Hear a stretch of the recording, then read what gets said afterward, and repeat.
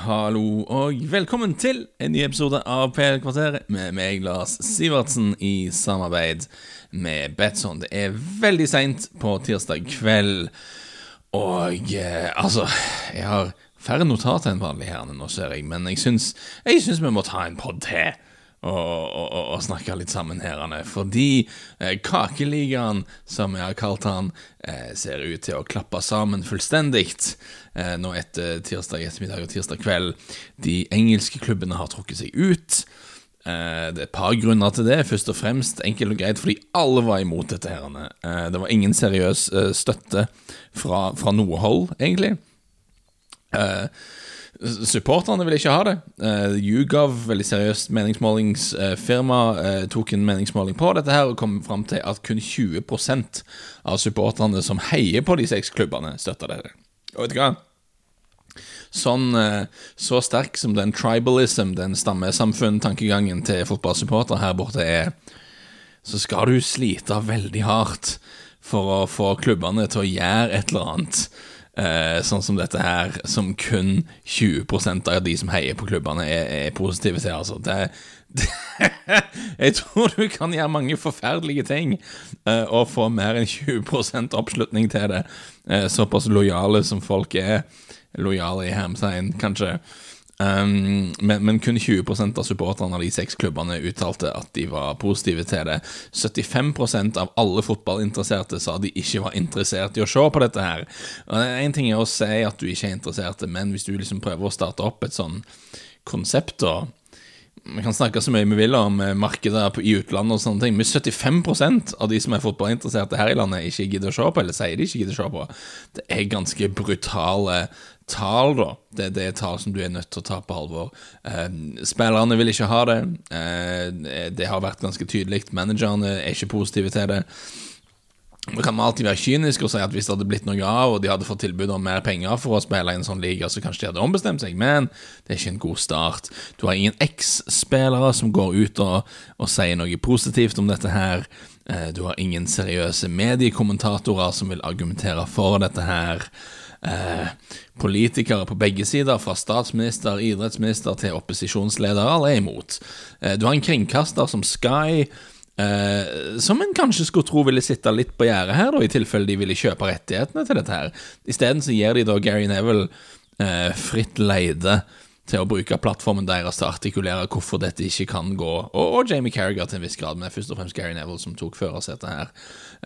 Og ingen var positive, og det, jeg tror det har litt å si. Jeg har jo tenkt litt på dette her, Kanskje klubbene tenkte dette, mange av disse klubbene eide amerikanske finansfolk eller engelske finansfolk i tilfelle John Lewis, og kanskje de sitter og tenker at vet du hva, det har ikke noe å si om de tradisjonelle supporterne ikke støtter dette her, for vet du hva, vi kan tape 1000, 10 000, 100 000, 1 million fans i England, men hvis vi får 40 millioner nye i India og Kina og Singapore, og alle disse skal betale for TV-abonnement, så ender vi fortsatt opp i pluss. Jeg er jo litt redd for at det har vært tankegangen, men vet du hva, det er en sånn ting som er verdt å nevne. Vet du hva, fans i utlandet er ikke nødvendigvis dumme da. Hvorfor går vi alltid ut ifra at supportere i utlandet vil ha et produkt og vil kjøpe inn et produkt som er forhatt, et produkt som vekker avsky der det liksom kommer fra, liksom, som blir sett på det liksom, som det eksempel på liksom alle de verste tingene med moderne fotball. Jeg vet ikke, hvis du sitter i Bengaluru liksom, og synes det er stas med engelsk fotball, hvor stas synes du egentlig å være fan av det laget som liksom er med og ødelegger alt dette her? Det er jeg litt usikker på. Jeg vet ikke om hvor mye markedsresearch man egentlig har drevet på akkurat det der. Så kan man være kynisk og si om de bare hadde ignorert alt dette her og peisa på, folk ville vel sikkert sett på dette her uansett, og det kan det være noe i, men jeg tror det har litt å si at Boris Johnson for eksempel går ut veldig hardt her, eller det vil si at han gikk inn for at dette ikke skulle bli noe av. Nei, jeg er ikke noen fan av Johnson, som dere kanskje har små hint her og der på denne podcasten. Jeg mener han er en lystløgner og en charlatan som ikke er skikket til å være leder av en lokal velforening en gang, for ikke snakke om å være statsminister, men Boris Johnson er intet om han ikke er en populist. og det normalt sett det som gjør han litt skummel, akkurat sånn som Donald Trump i USA, som hverken mener han eller står for noe som helst egentlig. Han står for seg selv, og han I stand til å mene nøyaktig hva som skal være nødvendig å mene for at han skal komme opp og fram, og det gjør han litt skummel, synes jeg I hvert fall, men I dette tilfellet så var det ganske nyttig, fordi når opinionen var så klar som han var imot dette prosjektet, så gagnet det plutselig han å stoppe dette og bidra til å stoppe dette her. Og han gikk ut og sa at han var imot det, ok, men han var også I kontakt med fotballforbundet her borte, og sa at han ville støtte de dersom de ville sette ned foten og si at dette ikke var bra. Og han var villig, og sa han da, til å endre lover for å stoppe dette dersom det var nødvendig. Og jeg hadde litt lite tro, hørte dere kanskje, på at det engelske fotballforbundet kunne være en seriøs faktor her, for de har en tendens til å være litt feige I fotballforbundet her, og bare liksom holde hodet litt nede, og bare, ja, vi får se hvordan det går. Men når de nå visste at de hadde regjeringen I ryggen, statsministeren I ryggen, så kunne fotballforbundet gå litt mer hardt til verks. Og en ting, for eksempel, som de kan gjøre, som The Guardian mente at de hadde trua med, var at de kan for eksempel ikke inngi arbeidstillatelse for utenlandske spillere som vil spille for disse utbryterklubbene. For det noe fotballforbundet styrer med, og de kan gjøre. De kan bare bestemme, ok, hvis dere spiller I denne her tøysekonkurransen som ikke I vår interesse, så gir vi ikke arbeidstillatelse til noen spillere for dere. Det kan de nok gjøre. Og det jo ganske seriøst da, for hvis Manchester United, Manchester City, Liverpool, Tottenham, Arsenal, hvis disse her liksom kun måtte bruke engelske spillere, så vet jeg ikke hvor super denne superligaen hadde blitt egentlig. I hvert fall ikke for deg. Da hadde de alle blitt Burnley I denne ligaen. Det jo ikke det de hadde sett for seg. Så med regjeringen på lag da, med fotballforbundet på lag, så var det også da lett for resten av Premier League-klubberne å innta en ganske tøff stans her. Jeg synes spesielt den meldingen Everton kom med jeg likte ordlegginga der da, det var en setning de skrev «This preposterous arrogance is not wanted anywhere in football outside of the clubs that have drafted this plan». Jeg liker den preposterous arrogance nok det uttrykket som jeg sitter igjen med her egentlig, og nå som prosjektet ferdig, kjørt, I hvert fall med tanke på de engelske klubbene, så jeg så jo forresten det kom en også sånn desperat pressemelding nå I kveld der Superligaen, hvem de nå som igjen der, sa at de fortsatt ville kjøre på. Det blir en veldig liten liga dette her. Inter har jo også gitt seg visst nok, Milan skal være I ferd med å gi seg og trekke seg ut. Ryktene, det som jeg blir fortalt I hvert fall, at Barcelona alltid var skeptiske til dette her. De var bare veldig blakke. De enormt blakke om dagen, Barcelona, og de så liksom ikke noen annen utvei enn å bli med. Så skal det bare være Real Madrid og Juventus igjen her da? Skal de to gå og fikle med hverandre I evig tid fremover? Florentino Perez og Andrea Agnelli, de som kanskje kommer aller dårligst ut av dette her, de skal ha sin egen lille liga der. Tenk på Agnelli, som setter fyr på absolutt alt han har av troverdighet som person for dette her. Det jo helt utroligt.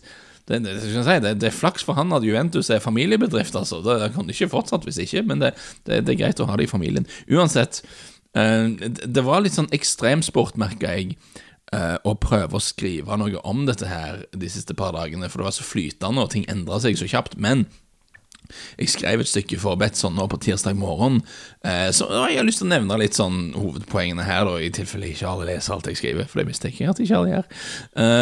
For når alt sagt og gjort, når ting får lagt seg litt her, det overveldende inntrykket man setter igjen med da, jo hvor totalt inkompetente folkene bak denne ligaen framstår nå. Og jeg vil jo da ha det notert at det publiserte jeg før alt kollapset på tirsdag ettermiddag, så det ikke bare etterpåklokskap.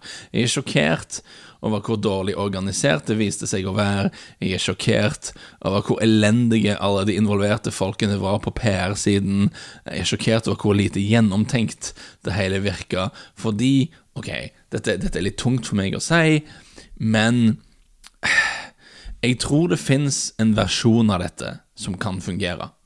Og nå sier jeg fungere I den forstand at mange folk, kanskje også I land der det sitter litt langt inne, faktisk kunne latt seg forføre av tanken på en superliga, og grunnen til at jeg sier dette la oss være helt ærlige her. Fotballen sånn som man nå har problemer. Europeisk klubbfotball har store problemer. Juventus som har vunnet 9 år på rad, Bayern har vunnet 7 år på rad, det er vel PSG 6 av de siste 7, et eller annet sånn. Du har det samme i mindre divisjoner i andre land. Det funker jo ikke egentlig. Det er jo ikke sånn det skal være. Dette er ikke en normal situasjon historisk sett. Det er ikke en situasjon vi burde akseptere egentlig helt sånn ukritisk. UEFA er en veldig upopulær organisasjon, blant annet av håndteringen deres av financial fair play, rasismesaker, ymse sånne ting. Jeg tror det ville vært mulig å selge inn en idé der du sier, vet du hva, fotballen er ødelagt, noen må gjøres, dette er ikke bra, vår visjon her er bedre. Dersom du har lag fra alle de store landene, fra Portugal, fra Tyrkia, fra Benelux-landene, fra Øst-Europa, fra Russland, bare spre det ut, gjør det skikkelig, gjør det større enn det de gjorde nå. Involver klubber som har tradisjon, som har merkevare, som folk liksom husker og liker i områder av Europa som har blitt akterutseilt på grunn av økonomi, i tillegg da til noen av de største jo selvfølgelig som alltid vil være med. Og tenk om de hadde konsultert fansen i forskjellige land og hørt hva vil dere si? Vil dere ha var? Vil dere ikke ha var? Er det noen regelendringer dere har lyst til å se? Hva er det som skjer? Markedsfør det som noe progressivt, noe mer fremadtenkende, et positivt alternativ til disse grådige, suspekte pampene i UEFA, disse monopolistene, alle disse ordene folk bruker når de vil være sure på UEFA. Altså, jeg må bare si det klart, dette er ikke min visjon for hva jeg synes fotballen bør være. Jeg tror at det er sånn. Altså, jeg tror fortsatt på pyramiden, jeg mener den fortsatt er viktig, men det jeg prøver å si er at hvis et sånt prosjekt hadde blitt lansert med smarte ledere som hadde en tydelig visjon, og som klarer å kommunisere den visjonen sin på en skikkelig måte, jeg tror de hadde hatt sjans til å vinne mye støtte rundt forbi. Jeg synes ikke vi skal undervurdere hvor oppgitt veldig mange er rundt forbi over den situasjonen vi har akkurat nå, der du har en håndfull klubber som vinner seriegull nesten hver sesong, der du har stort sett den samme gjengen som kommer langt i Champions League. La oss ikke sitte her og snakke om at klubbfotballen er på et bra sted akkurat nå i fotballhistorien. Han er ikke det. Så om du planlegger dette skikkelig, du får med deg noen store navn, du kjøper masse ambassadører, du kjører en skikkelig sånn charmoffensiv i media, angriper UEFA for alt de gjør galt, og vil du liksom få med deg mange av de kritiske, jeg tror det er en del av de kritiske journalistene som liksom, ja, UEFA er jo ikke bra. Altså, jeg tror du kan bygge en PR-kampanje for dette her som vil liksom fungert liksom, og noen steder mer enn andre. Det er noen land der de kanskje alltid vil være skeptiske til noe sånt, men jeg tror faktisk et skikkelig gjennomtenkt versjon av en sånn superliga hadde hatt en sjans. Og jeg må si igjen, ikke misforstå meg, det er ikke det jeg har lyst til å så. Jeg håper og tror fortsatt at ting kan bli bedre i klubbfotballen enn den er i dag, men jeg tror mange hadde vært interessert i dette her, hvis det ble gjort på en skikkelig måte. Men hva fikk vi i stedet da? I stedet fikk vi fikk 12 klubber fra 7 byer da, kun 7 byer representerte, kun 3 land representerte, ingen klubber fra Tyskland, ingen klubber fra Frankrike, ingen klubber fra Portugal, ingen klubber fra Benelux-landene, ingen klubber fra Tyrkia, kjempefotballnasjon, ingen klubber fra Øst-Europa, men 3 klubber fra London og 2 fra Manchester, og det her skal være en europeisk superliga. Altså, det blir for smalt, det blir jo det, tenker jeg i hvert fall. Og måten det ble gjort på er jo så utrolig arrogant. Måten Andrea Agnelli og denne gjengen først liksom forhandlet seg fram til UEFA om en kompromiss på Champions League-formatet på fredag, og så i løpet av en helg så snur de og starter dette greiene her. Der de bare antok da tydeligvis at de skulle få lov å fortsette å spille i ligaene sine sånn som de hadde gjort før, og alle skulle bare gå med på dette her, der de bare antok at alle kom til å se på og følge med, for at vi er jo de store klubbene, det er vi som teller. Det er en utrolig arroganse der, og latskap, er det ikke det? Og det som får meg til å bare helle veldig i den retningen, for jeg var litt sånn, jeg liker å holde et åpent sinn da, tenkte litt på mandag, la oss først se hva dette er og hva det eventuelt vil innebære, og så får vi dømme det ut ifra det, men når kritikken hagler på søndag og på mandag, hvor er disse folka herrene? Hvor er eierne? De gjemmer seg bak sofaen, de gjemmer seg under senga, de gjemmer seg under teppet herrene. Det er Jørgen Klopp og Thomas Tuchel Og Solskjær må liksom stå der og møte pressen og svare på hva dette her for noe. De har jo ikke vært involvert i disse avgjørelsene her. De vil jo ikke ha dette, vil jeg tro. I hvert fall en fyr som Klopp tror jeg ikke det noe fan av dette her, egentlig. Og de som stod bak denne Superligaen, de gjør ikke noe forsøk i det hele tatt på å selge sin visjon for dette her, for å si hvorfor de mener dette er bra, dette er veien, dette er fremtiden, rent bortsett fra at de skal tjene mye penger da, det var de tydelige på. Og når til slutt da, du har Florentino Perez som dukker opp på spansk TV da, sent mandag kveld, vet du hva, jeg tror det hadde vært bedre om han la være, altså, jeg tror ikke du vant mange hearts and minds der, for noe fjas han kom med, altså helt utrolige ting. Jeg satt oppe liksom og så på oversettelsene som tikket inn på Twitter av ting han kom med. Han hadde et par poenger da. Så jeg som en person som er litt skeptisk til dette her, jeg ser jo av og til, det er et litt godt argument han har kommet med der. Når han snakker om at UEFA det er lite transparency i UEFA, og UEFA er monopolister og sånne ting. Og ok, jeg skjønner jo at mange kanskje liksom lar seg forlede av sånne ting. Men det var jo stort sett vast det han kom med sånn ellers. Perez sitter der og snakker om at hva han sa, Real Madrid ikke kom til å starte med 0 trofeer i denne nye ligaen, fordi han mente Europacupene de har vunnet kom til å bli overført til denne her piratligaen. Så altså, han så for seg at Real Madrid ikke skulle starte på 0 da, selv om konkurransen aldri har blitt spilt før. Hva er dette her? Han snakker om at ungdommen er problemet her. Ungdommen liker ikke fotball lenger. Det er et stort problem, så kanskje må fotballkampene bli kortere. For ungdommene synes kanskje kampene er for lange, og de har ikke... Så hva er dette for noe tøys? Det er sånn helt Sepp Blatter-nivå, liksom. Det er jo ikke bra i det hele tatt. Og så, det verste egentlig er jo når han sitter og klager på at nei, vi har så dårlig råd, Real Madrid, vi har tapt så mye penger, det er så vanskelig. Og det må jeg bare sitere av Jonathan Liu fra The Guardian her. Yeah, you love to get an economics lesson from the man who paid 130 million for a 29-year-old Eden Hazard. Altså, takk til deg, Florentino. Om det er økonomi det skal vi snakke om, så tror jeg ikke du er den første vi har lyst til å spørre her. For her har det ikke blitt drevet så veldig god butikk i det siste. Altså alle fotballklubber sliter. Her i England hadde vi en klubb i Bury som har eksistert siden 1885, som gikk under og forsvant nå i høst fordi alle sliter. Pengene har forsvunnet selvfølgelig på grunn av pandemien, og når de klubbene da, som har sittet på toppen av denne pyramiden, som har håvet inn med penger, de har tjent så mye penger, men de har fortsatt klart å tape masse penger, og det gjorde de før pandemien også, rett og slett fordi de er skikkelig dårlig drevet og insisterer på å bruke mer penger enn de faktisk har, og kaster bort penger i øst og vest. Når de kommer nå og sier nei, det er så vanskelig for oss, vi kan ikke holde på sånn, vi er rett og slett nødt til å bare gjøre noe for oss selv, altså for å tjene enda mer. Altså, hvor vanskelig tror dere det er for resten av klubbene? Så vet du hva, Florentino Perez, ikke noe diplomatisk trumfkort i denne sammenhengen. Jeg vet ikke om han er vant til å bli motsagt spesielt mye i livet sitt, men her måtte noen sagt, vet du hva, Florentino, nå gjør du vondt ganske mye verre her. Dette er ikke nyttigt, det du kommer med. Så igjen, det store inntrykket jeg sitter igjen med her da, at det er helt utroligt at etter alle disse årene der de truer med dette her, de er sånn, gi oss mer, men vi har mer penger, vi vil ha ditt, vi vil ha datt, eller så starter vi en superliga. I årevis har liksom det vært en store busemann som disse klubbene kommer med. Og når de faktisk gjør det, så er det på en totalt amatørmessig måte. Det er så mislykket. Dette er klubber som har hatt årevis på å planlegge. De har blitt til å bli enige om en visjon, til å rekruttere ambassadører som kan snakke for de ansatte PR-byrå. Alt dette her kan de gjøre. Og når de endelig spiller kortene sine, så er det så totalt inkompetent.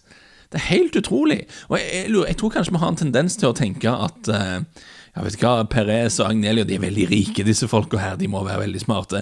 Men til syvende og sist, så er det jo helt latterlig det de kommer med. Viser det seg da. Jeg satt og ventet da på mandag på at her må jo noen faktisk liksom gjøre noe for å ta kontroll over situasjonen. Men nei, de satt og gjemte seg bak sofaen hele gjengen. Så jeg fikk en melding av en kollega her nå i kveld, for jeg lurte på hva er det med disse folka? Hvorfor er det så dårlig dette her? Og så var jeg bare, never ever underestimate the incompetence of the rich. Og det er nok noe der, altså vi har tendens til å anta at disse rike, mektige mennene i dress må være veldig smarte, men vi ser jo gang på gang i virkeligheten at det er ikke nødvendigvis riktig. Så om vi har lært noe de siste 2 dagene, så må det vel være det. Jeg tror ikke vi er ferdig i denne saken. Kanskje vi må ha enda en podd om hva går veien videre, for igjen, la oss ikke late som om europeisk klubbfotball ikke har problemer. Hva betyr dette her? Altså, det er jo sånn det er med mytteri da. Du kan slå ned mytteriet, og du kan straffe gjenglederne, men en klok leder vil jo altså da ta seg en pause og se litt nærmere på hvorfor man fikk et mytteri til å begynne med. Det er ingen grunn til å friskmelde klubbfotballen bare fordi at akkurat denne ligaen her ikke ser ut til å bli noe av. Det er mye som er galt her, altså, blant annet dette Champions League-formatet som disse storklubbene var med å presse fram før de plutselig liksom snudde seg og ville gjøre noe helt annet. Men kakeligaen, bolleligaen, tøyseligaen, fjaseligaen, den ser ut til å være død. Og det kommer nok et etterspill, tror jeg. Jeg håper i hvert fall det, jeg lurer på det, om det kommer et etterspill fra en del eiere her i Premier League. Nå som Stan Kroenke, Joe Louis, John Henry, Abramovich, Glazer-familien, Abu Dhabi-gjengen, de har vist sine sanne farger nå. De kan beklage seg så mye de vil på nettsidene, det har ikke noe å si. De kan ikke late som, vi vet hvem dere er, vi vet hva dere vil, hvor total forakt de har for supporterne. Det er veldig vanskelig å late som noe annet nå. Nå har de vist hva for noe kort de satt på, men de har ikke fått det som de ville likevel.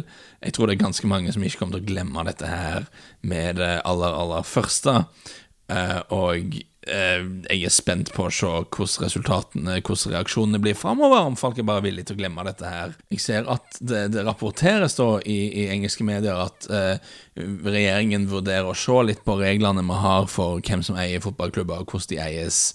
Kanskje til og med at man skal flørte litt med en sånn tysk-inspirert 50+1 variant. Kanskje dette faktisk har vært et såpass stort sjokk til systemet her borte at man ser litt grundigere på hvordan ting er organisert. Jeg har nå ikke veldig tro på at en konservativ regjering, og spesielt denne konservative regjeringen, skulle gjøre noe sånt, men igjen, Boris Johnson liker det når folk liker han, så kanskje det kan være noe der. Jeg vet ikke, men det blir i hvert fall veldig interessant å se hva slags etterspill denne fadesen får. Og da på slutten synes jeg egentlig det er bare å sitere Paul Watson, tidligere landslagssjef for Stillehavsøyen Pohnpei, skrev en god bok om det som heter Up Pohnpei, hvis du får tak i han. Jeg synes den er veldig artig, utrolig fin fyr. Han skrev på Twitter nå at at least the 18 to 24-year-olds will have loved how quick the European Super League was. Om Florentino Perez er redd for at ungdommen ikke klarer å følge med for fotballkamper og ting det varer for lenge, de har ikke oppmerksomhet. Vet du hva? Her fikk de tidenes raskeste liga. Den begynte å slutte veldig kjapt den der. Så gratulerer til Florentino Perez, gratulerer til Andrea Agnelli, hele gjengen. For en ydmykelse, en ydmykelse av historisk format for alle involverte, etter år når de har truet med dette her. Vanvittigt at det gikk sånn som det gikk. Vet du hva? Skal vi gidder ikke gjøre noe sånn stor spilbit denne gangen. Jeg sa i forrige podd at jeg liker Tottenham hjemme mot Southampton på onsdag kveld. Det gjør jeg fortsatt. På sine siste 14 kamper i serien har Southampton tapt 11 tap på de siste 14, det er skikkelig dårlig. Nå kommer et Tottenham-lag som er kvitt José Mourinho, og det legger jo litt sånn press på spillerne da, de må jo levere nå. Sånn, ok, dere likte ikke Mourinho, han er en sur pomp, greit, men nå er han vekke nå, får dere se og spille litt fotball. Midlertidig sjef Ryan Mason har jeg faktisk snakket med et par ganger. Han har vært inne i Talksport og vært ekspert på radioen litt sånn, og jeg har pratet med han et par ganger. Veldig, veldig positivt inntrykk. Han virker som en kvikk og sympatisk fyr. Jeg forventer ikke noe særlig av en 29 år gammel sånn midlertidig manager, men det ville ikke sjokkert meg om Ryan Mason ble en bra fotballtrener sånn på sikt, så kanskje en man nå følger litt med på. Uansett, jeg liker Tottenham-seier mot Southampton, 1,83 odds. Det tror jeg er bra. Kjør på. Takk for følge alle sammen. Litt usammenhengende på dette her. Det var mye jeg følte jeg måtte si til disse par dagene, men det håper jeg vi tåler. Så kommer vi tilbake med mer etter hvert snart. Jeg håper vi høres igjen. Ha det godt.